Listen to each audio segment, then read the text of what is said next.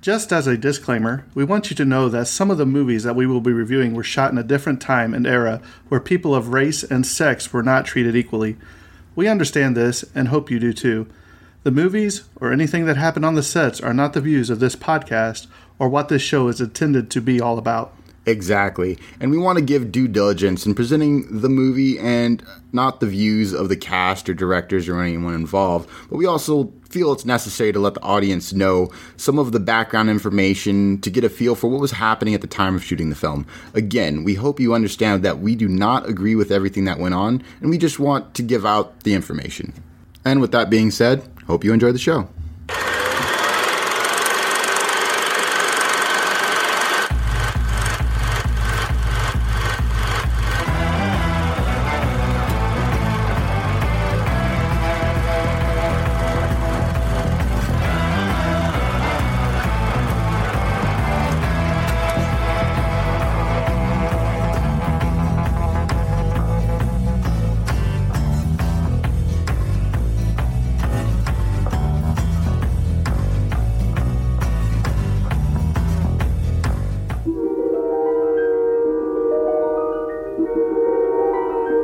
There is a fifth dimension, beyond that which is known to man. It is a dimension as vast as space and as timeless as infinity. It is the middle ground between light and shadow, between science and superstition, and it lies between the pit of man's fears and the summit of his knowledge. This is the dimension of imagination. It is an area which we call the Twilight Zone.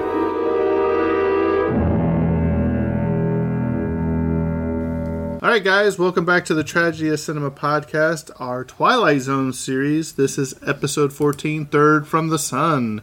I'm your host, Jimbo, and once again joined by my Twilight Zone co-host, Mr. Eric Cummings, better known as ADZ. What's up, everybody? How are we doing today? Good, good. You know, we started this contest, and we gave the word last episode, the first one, so let's go ahead and throw the go ahead and give us a word for this episode, Eric, for the contest. We're going to do it right here at the beginning. Okay, you want me to come up with a word from this episode? Give me a word. Okay, for this. Just give me a word for the contest right here. You're on the spot. You threw this one at me, and this is kind of my deep dive. So I'm gonna. You threw this one. Threw me a curveball. I threw you a Terrence question right here at the beginning. Right, exactly. I'm gonna go with the word telephone, and I'm gonna explain that later. But the word telephone will be the magic word for this episode. Magic word is telephone. So remember to send that to me at the email at thetragedyofcinema.com or at gmail.com with your name, and that we will have the drawing on October 31st sometime after 8 p.m. So Eric, let's go ahead and start talking about this episode. Take it away. Okay. The episode number 14, this is season 1, episode 14 of The Twilight Zone. It is entitled Third from the Sun. And it was directed by Richard L. Baer, and the teleplay written by Rod Serling. And it's based on, I have here in my notes, it's based on Richard Matheson. I don't really have a whole lot of information about Richard Matheson, but the original air date was on January 8th, 1960. All right, January 8th, 1960. Right, so here we see Richard Matheson. He wrote another short story that this is based on. So okay. I'd like to try to find a book or something of his short stories. I think that would be interesting to see, read the actual short stories and see how it progressed into the actual teleplay of the Twilight Zone. Yeah. So we're going to go ahead and jump into the cast real quick. Fritz Weaver plays Will Sturka. Fritz was in Creepshow, where he played Dexter Stanley. And he was also in the Thomas Crown Affair, and he played John Reynolds. Edward Andrews plays Carling. He was in 16 Candles. Yes. As Howard. Grandpa. He was also in Gremlins as Mr. Corbin. He was also in Tora, Tora, Tora, where he played Admiral Harold Stack. Yep. So this guy, I like this guy, man. This guy is pretty good. Just his look, you know what I mean? It's just he kind of reminded me of what was it, Roger Ebert. He kind of looks like Roger Ebert, you know what I mean, the famous reviewer. John Maros was Jerry Ryden. Denise Alexander as Jodie Sturka. Laurie March as Eva Sturka. And Jean Evans as Anne Ryden. So the synopsis for this episode is: two men who work for the government plan to steal a spaceship and take their families away before a nuclear catastrophe happens. So there you have it. So two guys working for the government and a nuclear war is about to break out. What could go wrong? I mean, it is 2020 right now, so anything's possible, I guess. Right. So Eric, let's go ahead and take it away. Okay, so we open this particular episode. Looks like it's in a gated area, top secret type of government facility, and there are guards that are checking people's IDs as they exit the facility, maybe on a lunch break or something. But William Sturka goes out to have a smoke, and this eerily weird character named Carling approaches him. He just plays the part perfectly. He's kind of he's kind of a creepy guy. He's always lurking in the background, and we'll see that as the episode goes along. But he's kind of like, I don't know, a government. Maybe he's a paid government informant. We don't know, but he's always got his ear to the ground. He's always trying to investigate. He's always prowling around all the time throughout this entire episode. But so we meet Gurkha, and they have a conversation, and we come to discover that there's a nuclear holocaust. Again, just another running theme throughout the Twilight Zone. A nuclear holocaust is imminent, and it's going to happen in about 48 hours or so that they're guesstimating, and it's going to obliterate millions and millions of people. And boom, what's the line? Boom, whoosh, whammo, or whatever is exchanged in this initial conversation. And so these two are talking, and again, just Carling is just so creepy, and he's, I don't know, it's just kind of hard to explain. He's just a weird guy. And so that scene ends. And go ahead, Jimbo. Did you want to say something regarding that scene? Well, I thought he always kind of looked like Boss Hogg in his all white suit. That's what he looked like. Yeah. So yeah, he kind of has the remember the old famous announcer for the Cubs, Harry Carey. He kind of has the Harry Carey glasses on too. Yep, he does. And this is interesting. Like when we change scenes, we have like some mid narration too, which. I think that was only used in a few of the episodes, but Rod Serling comes in and he sort of describes the atmosphere and the mood, and then we go to the next scene we go to is Sturka's house. Well, actually, we go to the old commercial break, and then we come back, and we're in Sturka's house, and he's I think he talks with his daughter, whose name is Jodie, right? So he's kind of in distress because of this conversation that he's had with Carling, and he's sort of pacing around his house, and he's listening to some music, I think, on the phonograph, the old style phonograph, and then in comes his daughter Jodie, and she tells him she wants to have a dance with him, but Sturkis, he's tired, he's got a lot on his mind. And so Jodie sits down and she starts asking him, is this something serious, or, what's going on, Dad? And she starts to ask him about his job. And, he tells her, well, she says, is it hard work creating all these bombs? And he's obviously like maybe a nuclear physicist or something like that. And and he sort of tries to absolve himself of any, wrongdoing. Because here's this guy, he's making all these deadly weapons, but he explains to his daughter, there are hundreds and thousands of people who work on small individual parts that make up these atomic bombs, and it's man who distorts and turns everything that the scientists make these things for good, or they make these discoveries and they're to be for the good of humankind, but in man's twisted humanity and his evilness, that they subvert it. They make it into something bad, and he sort of tries to absolve or ease his conscience, maybe, that here's the fact that he's working on these atomic weapons that can wipe out millions of people, but he's not the only one. It's a team of people. Go ahead, Jim. Right. It's not just the pressure's just not on him. It's actually on the whole entire team. Even though he may have a tiny thing, there's thousands of people that touch this everything, so it's not all on me.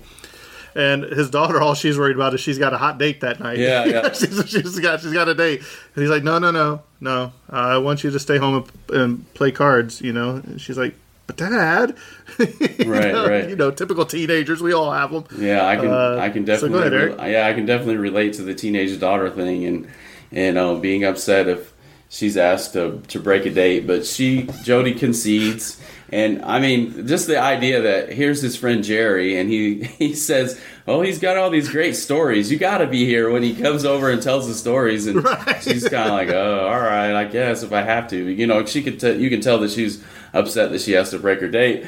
But the whole reason behind Sturka he wants all of his family in the house because we're going to find out later that they've got a plan. And the plan is, as is later revealed, that they are going to escape their planet that they're on. They're going to escape their environment. And they're going to. This friend Jerry that's coming over, we discover that he's like a test pilot guy, and he knows how to fly this top secret spaceship that they know about, and they're going to escape this Holocaust. Jerry, his wife Anne, and the Sturkas are all going to. They have a plan. They have a way to get out of this. But at this particular point, let me back up. He's going over. He tells his wife there's like a bedroom scene where they go up, and he's standing in front of the mirror, and he has to tell his wife all the things that are going on about this huge Holocaust that's about to take place, and that his plans for exactly that, to get their family out of harm's way. And so after that, we fast forward, and Jerry is, greeted by Jody at the front door. This particular friend to Jerry, the test pilot, has come over to talk to Sturka, and so we meet Jerry for the first time. And Bill comes down the stairs, Sturka comes down, and they have a conversation. And Jerry wants to talk about, their plans for escape. And Bill stops him right in the middle. But he's right. But the whole reason they went downstairs is because he wanted him to fix his pocket watch. Yeah, remember, it's like this watch. He's like, it stopped again. Yeah, I don't know what it is. Like, well, he's like, and he's like, let me take it. He's yelling a little bit louder so his wife will overhear him. Hey, let me go downstairs, or if anybody's listening, hey, because you got a feeling that this is like a government-controlled area, like there could be bugs anywhere, you know what I mean? Yeah. So he's got this pocket watch. He's like, yeah, let's go downstairs. He's like, I can see what we do, and he goes downstairs, he shuts the door, and what's his name? Jerry's like getting ready to start talking. He's like, wait a minute. He's like, I see what you got here. Your spring's broken. He's like, I can take that. And he turns on a drill so to drum out the noise of anybody that may be listening or any bugs in there. And he's like, okay, now we can talk about it. You know what I mean? Yeah, that was one interesting thing. I noticed an interesting scene change. Yeah, after Jerry and Sturka have this conversation, Jerry just wants, like you just said, Jimbo, he wants to just blurt out what's going on. And he's like, no, let's go downstairs. Let's keep it quiet. Yeah. And they kind of make up the whole thing about the pocket watch, that he's going to go to the garage or workshop to fix Jerry's pocket watch. And so it's interesting, the scene change. You have them in the entryway, and then the very next scene is they're inside this workshop or garage. And so they sit down. Oh, well, before they sit down and Sturka starts working on the pocket watch, they have to go and turn on the drill press or whatever. They have to have that background noise exactly for what you just said, Jimbo. It's probably government housing because he works at a government facility, so everything's being monitored. So they begin to discuss the preliminaries of their plan while Sturka fixes his watch. Right, and then this is where the creepy man comes in once again. Yes, because after he actually goes over, he actually does fix the watch though. He does. It wasn't working. He does get it going again, And they go over there, and he shuts the drill press down, and is like, well, you guys come over later for cards or whatever. And he goes upstairs. Well, as they leave or whatever, it fades to the window and there you see the creepy old guy, Carling, looking in there, just got that look on his face. I have a question for you. If Sturka and Jerry are literally side by side talking with a drill press going in the background, and Sturka is outside of a window, how can he hear their conversation when they're almost like mumbling? I know it has to be for continuity for the episode, because that's how Carling knows where to find them later in the episode at the test site or the launch pad or whatever. But there's no way that guy could hear all that stuff, their conversation. I thought that was kind of interesting. Well, okay. Well, let's think about this. This is the government. True. They could probably put a little microchip in some of the clothing. Maybe they even implanted them with a chip or something back then. You know what I mean? I know it's early 1960s or whatever. But I mean, okay. I'm going to give the spoiler away to the ending of this right now. So just so you know where we're going. They're not on Earth, okay? So well, I know, but I'm just saying. I told you I was giving away the spoiler right now, but what I'm saying is, so their technology could be advanced further than what ours is. Like what we're talking about right now. We're thinking in our terms of technology. We're not thinking about what their technology is somewhere else. As you will, I'm sure, given away by the answer for the question or the one-word question. I know where you're going with that too, because that's a very interesting point. For the word telephone, as you will see later on in this episode. But my question was the telephone. Did Jerry already call to come over right now, or is that later? The telephone. I don't know that Jerry ever calls in this episode. I can't recall. Does he not call? Okay. But like his boss calls on the telephone. That's what it is. Okay. Yeah, he calls on the telephone. Yeah. But the next scene, okay, before we get into, I don't want to give anything away. I already gave away a lot of stuff. You know what I mean? So let's just go back to where we were. So we got the creepy guy looking in the bottom, and then we go to the next scene. The next scene is the couples are gathered, and Jody is there, and they're playing cards. They're having a card night. I think I neglected to mention that earlier. That's why Jerry and their friend Ann, the couple, were coming over to play cards. That was earlier in the scene. That kind of sets the stage for later on. But really, it's just an excuse to have this meeting.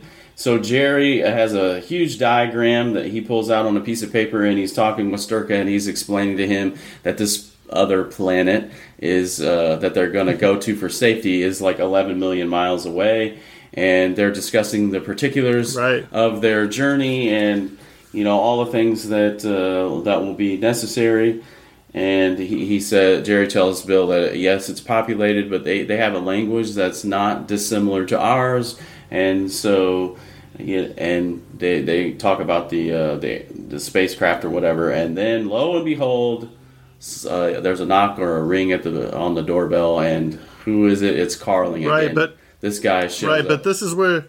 While they're talking, I think they tell their wives to go get cake and something, don't they? Because they tell them to go get cake or whatever, and then they start drawing on a napkin or a piece of paper. Remember, they're drawing out like the map. But hey, well, here's the spaceships right here. We gotta go through the fence here. They got all these diagrams on the back of this or on this napkin or whatever.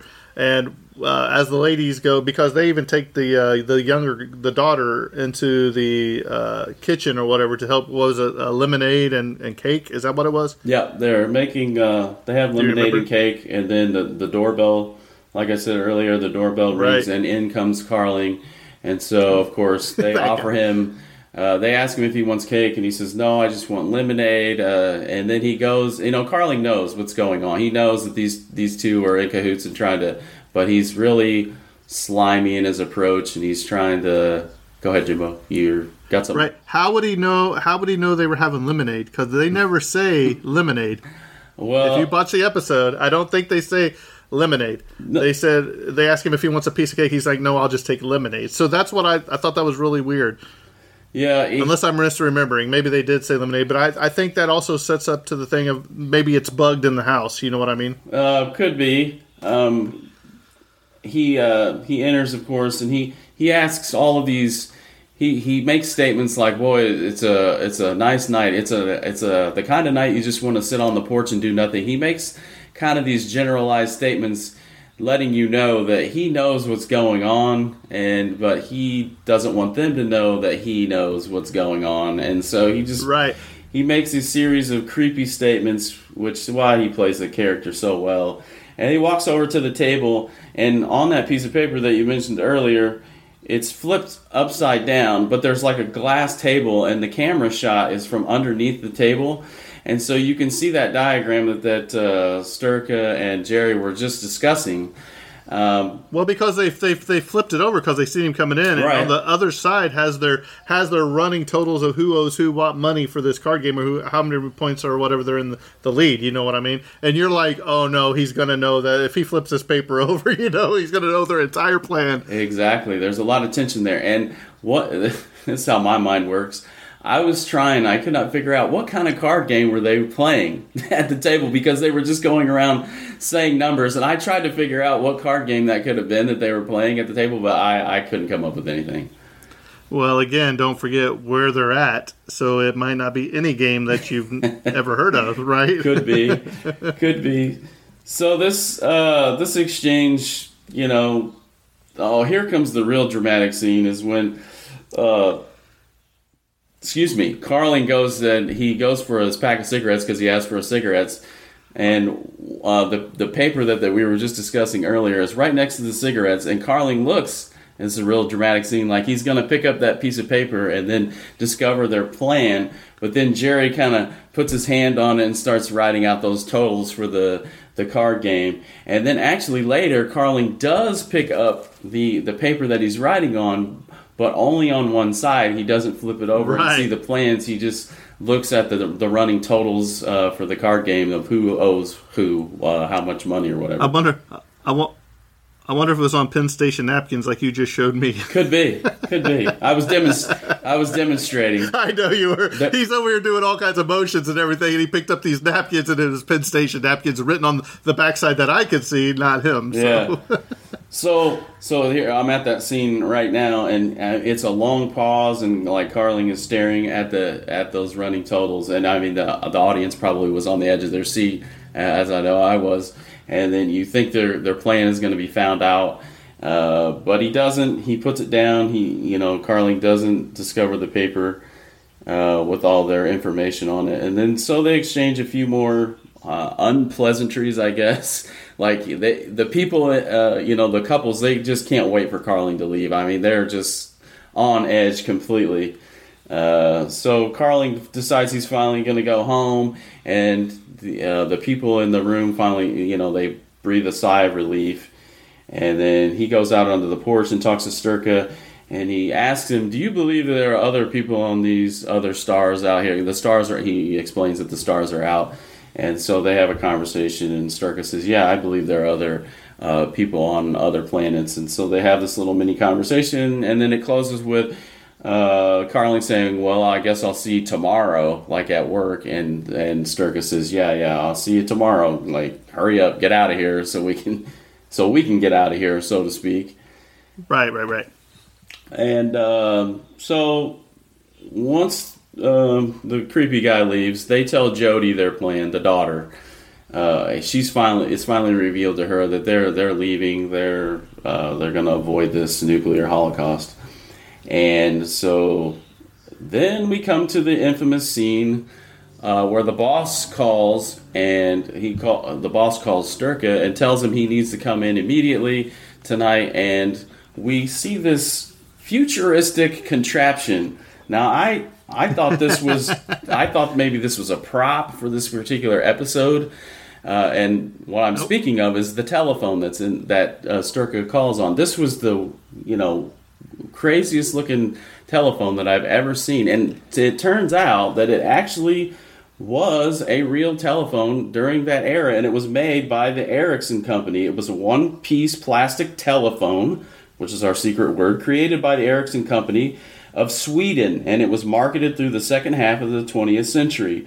It was first commercially marketed as a telephone with the dial and the handset as a single unit. If you're familiar at all with those old style telephones, the rotary phones, they were two pieces. There was the rotary part and then the earpiece that sat on the rotary part. Well, this was all in one piece, and you can see it when Sturka picks up the phone that the rotary part of the phone is on the bottom, and it's all one big plastic piece. And I just thought that was really interesting and kind of did a deep dive on that. Right. Well, another thing is it's actually an Ericophone is what it's called, Ericofon. It was the first time on TV to emphasize the presumably futuristic setting of a story. The Swedish design phone was largely unavailable for use in the U.S. because AT&T still maintained its monopolistic control on all telephone equipment, and they did not allow anything but AT&T designed equipment for household use back then. Interesting. I know also one other little tidbit that there is, it's on display actually in the Museum of Modern Art in New York City. There's a couple of those Erico, is that what you call them? Erico telephone. Ericophone or phone. Yeah. I guess F-O-N. It's Swedish, so Yeah. maybe we'll have to do a road trip. Maybe. I just thought that was really cool. I'd never seen one before ever, and I thought maybe it was just created as a prop for this particular episode, but apparently it was a mass-produced phone in the later part of the 20th century. Right. And you think maybe that's where they bugged their house? Possibly. Could be. Right. All right. So we go back to our episode here. We did a little highlight on a small little object there in the episode. So we go back to our episode. So he receives the call from the boss, and the boss tells him he needs to come in immediately that night. And so after he hangs up, Sturka hangs up with his boss. He says, "Man, everybody's like, we gotta get out of here. We gotta leave now." So they pack up and they drive out to the emergency test site area, the gated area. And one other thing of note is the noise from the car. To me, in this scene, when they're driving to the test site, it sounds like the Batmobile of the 1960s, and I thought that was pretty cool. Well, but you got to remember the Batmobile that didn't even come out till '66, so this is actually before the Batmobile. So maybe they used the sounds from this episode and put it into the 1960s Batman series. Who knows? That's what I'm saying. Right. So they're at the gate. We see a flashlight flashing. Jerry thinks it's his friend that he's kind of paid off, the guard that's going to let him in. But as this particular person comes closer, we see that it is Carling. This guy will not go away. He is like a disease. He's just always lurking around. So they're just like, oh no, our plan is ruined. Carling, this informant government official or whatever he is, he's got his pistol drawn, and everyone in the car, the ladies in the car are all scared, and Jerry and Sturka are, they're scared. So they have a conversation. Sturka's not going to let them leave the planet. He's going to stop their plan. So, Carling comes out, and through a series of events, there's a scuffle, which I thought that was a pretty cool fight scene. Like, once I think it was Jody, she like swings the door open to the car, and it hits Carling, and then he kind of doubles over, and then Sturka jumps over the roof of the car and strangles Carling while Jerry's like punching him or holding him. And Jimbo, do you have something? Well, he had a gun. Yeah. Carling has a gun. Yep. So that's when they opened up the car door or whatever, and it was his wife or whatever, hit the gun out of his hand. Yep. He lost the gun. You know what I mean? So then they basically knock out Carling and take the gun. Yep. And they just leave him laying there, and they just go open the gates and they just drive on through. Yep. They drive on through. They go to the spaceship, and then they're like, I guess it's a spaceship. It looks like a flying saucer, And they drive up, and then they take out a couple more guards that are guarding, and then there's like a loudspeaker that comes over, and the voice is saying, they've got I can't remember what it was. They got an unidentified vehicle or unauthorized vehicle on the runway, basically. Right, exactly. That's exactly what it is. And so they run up the stairs to the spaceship, and they kick a few guards and policemen. I I like the strings holding the ramp. Do you see the little strings? There's like two little fishing lines holding the ramp. Yeah, that is good. So then we're on board the vessel here, and then it was interesting to me, just from an audio sense too, like the sounds that the spaceship is making sound very similar to the 1960s Star Trek, the Gene Roddenberry, like all of the bells and whistles from the computers coming off. That was interesting too. Well, actually, the background noises heard aboard the ship in the final scene were reused in Star Trek. It is definitely reused. Yep. Okay. So Jerry and Sturka, they are having this conversation, and Jerry tells him, we're going to the planet. It's the bright one to the right, and he says it's the third one from the sun, and they call it Earth. And then that's the big twist. That's the reveal. The whole episode, you think that they are escaping Earth, when in fact they are escaping some other planet, and they are trying to get to planet Earth for safety. And that's the big twist that's revealed at the end. Right. So, a few other little notes that I have. This episode makes use of the very, very heavy use of the Dutch tilt camera technique. If you notice the camera angles, they're always tilted at a certain way or whatever.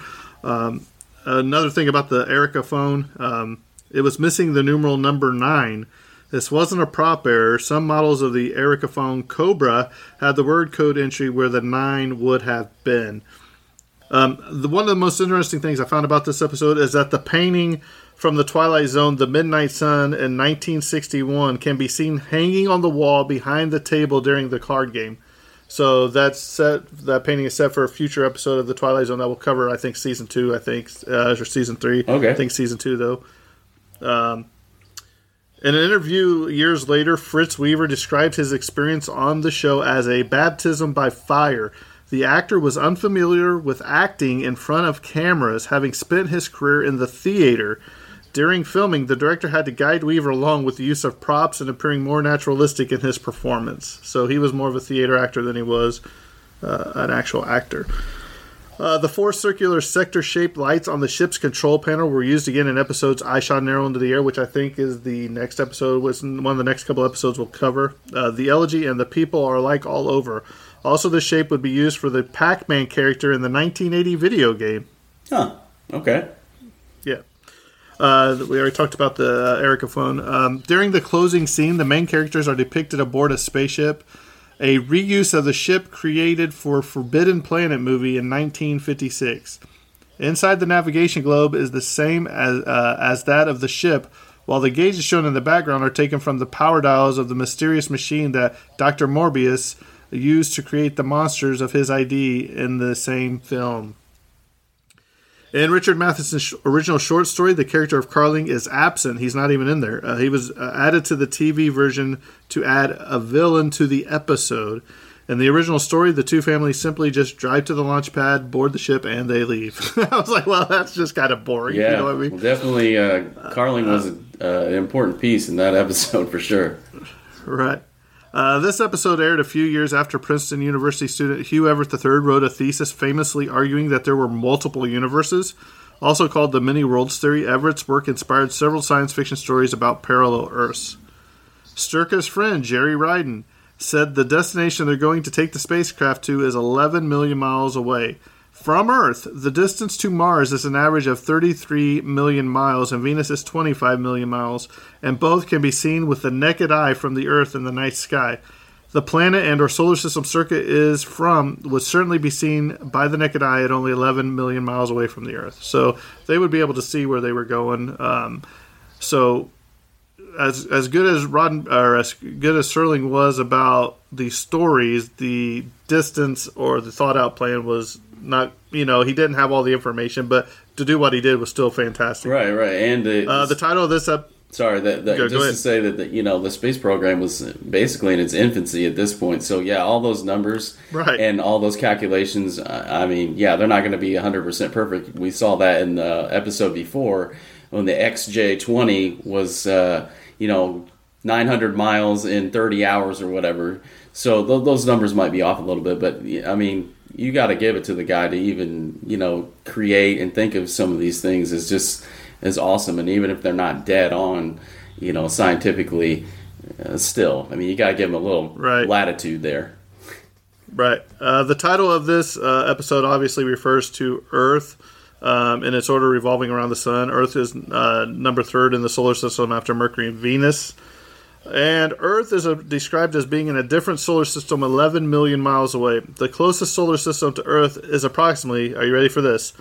24, the number 9, the number 9, and then 11 zeros after that. So I'm going to call that a Cuisinart. I don't know what it is, but that's a big number that I don't know what it is. Very, very far away. So, Eric, what do you think of this episode? I thought it was, again, probably not top 5, but the thing that made this episode so great, again, was the twist at the end. Because I watched it and I didn't pick up on the cues at all. So when it came to the end, I was just like, my mind was blown. And I think that was the intention throughout. And then just the anticipation and being on edge, wondering if their plan was going to be discovered and it was all going to be blown up in a sense before the blow up. Their plan was going to be blown up. So that was I thought it was pretty good though as far as the twist and everything.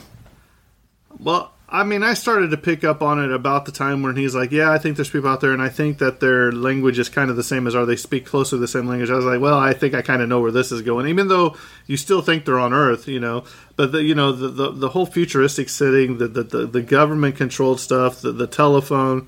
One thing that I noticed is the contrast in the clothing. You had Carling, who was always wearing that bright white, colors, and the other people kind of had like dull colors, you know what I mean? So you could tell the contrast in their characters. I thought was really well done.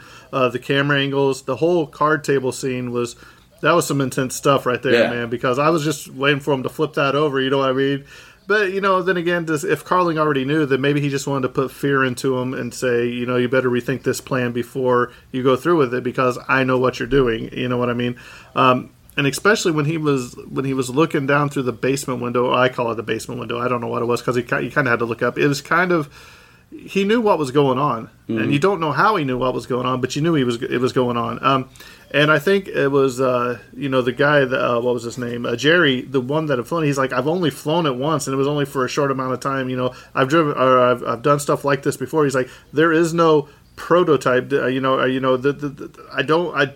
I could get up there, I might be able to drive it. He's like, I don't know.